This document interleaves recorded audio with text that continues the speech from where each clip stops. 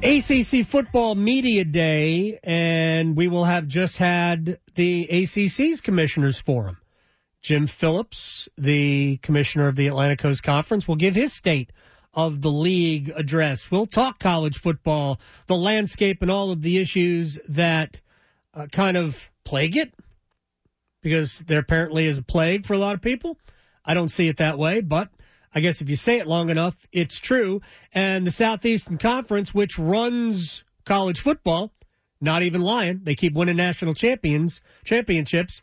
Their commissioner, Greg Sankey, had his State of the League address yesterday, and he had this to say about name, image, and likeness. The reality is our student athletes deserve something better than a patchwork of state laws that support their name, image, and likeness activity, if support is the right word. Our student athletes deserve something better than a race to the bottom at the state legislature level. Only Congress can fully address the challenges facing college athletics. The NCAA cannot fix all of these issues. The courts cannot resolve all of these issues. The states cannot resolve all of these issues, nor can the conferences. Whether congressional action is achievable is a matter of debate, much debate. Okay, I can poke a lot of holes in that, but let me bring in, and I've already done that, let me bring in Tarun Sharma from the University of Minnesota, who created the NIL Law Clinic, also from Conduct Detrimental, the podcast. He joins us on the Adam Gold Show, and I appreciate your time, sir. Thank you very much. And I know you spent some time at Duke University with as a manager or a grad assistant with the Duke baseball program. So hey, you left us a heck of a baseball program here. So I'll let you start first with what your thoughts were with what Greg Sankey had to say with needing congressional legislation, a federal law to deal with NIL. Well, yeah, thanks so much for having me, Adam. And it's like you said, really, like media days have given us another wild week in the world of NIL. Every time you think you know something, it's like everything changes. But here's something that hasn't changed. It's that the conferences, the NCAA, that they don't necessarily need to do everything. And that was what I took away from Greg Sankey's point, is that he's saying that no one can fix everything. Well, fine. I mean, I don't think that really that needs to be the goal. I think that fixing a few things, bringing in interested parties, being able to speak directly to the student athletes, I think that's what's important. We get an opportunity to speak with some student athletes, people that work on their behalf in the multiple roles that I have, and they don't necessarily always feel like they're being listened to. And I think that that's a really good place where anyone, whether it's Sankey or Charlie Baker, could start. Well, let's be honest. I don't always listen to what my 14-year-old has to say either.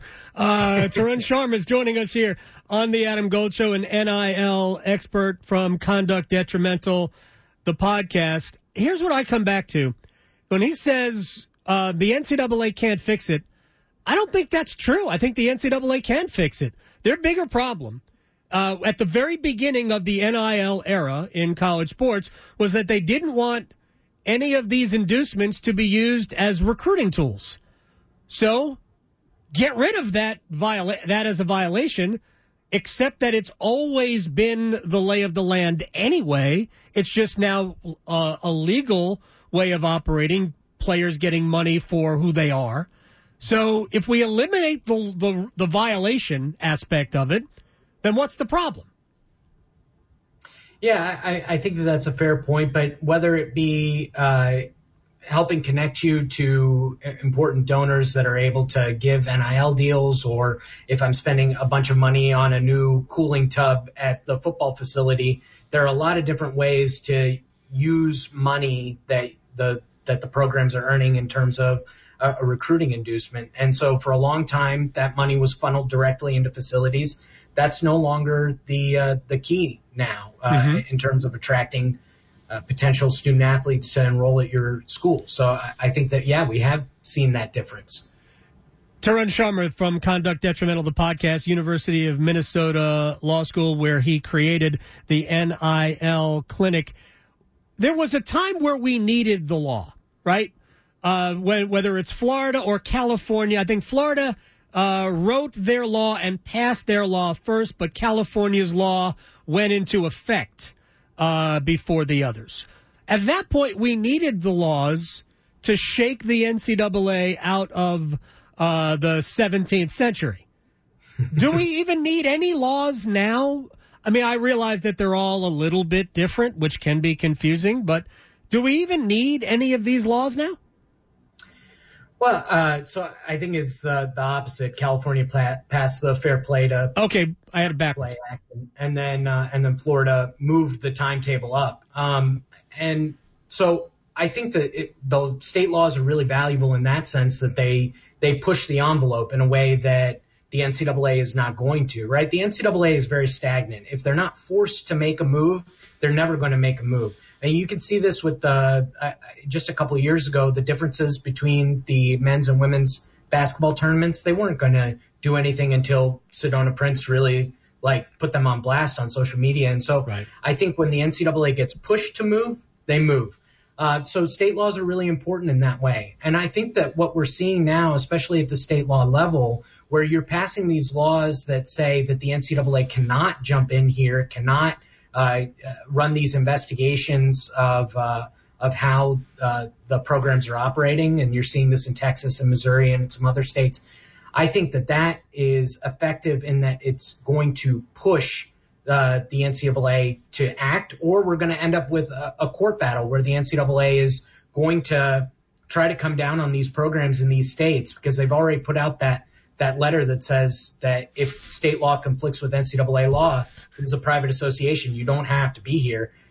I don't know if drawing the line in the sand there is the best thing to do. And so we might very well end up with a court battle over that enforcement. You bring that up. Tarun Sharma from Conduct Detrimental, the podcast, is joining us.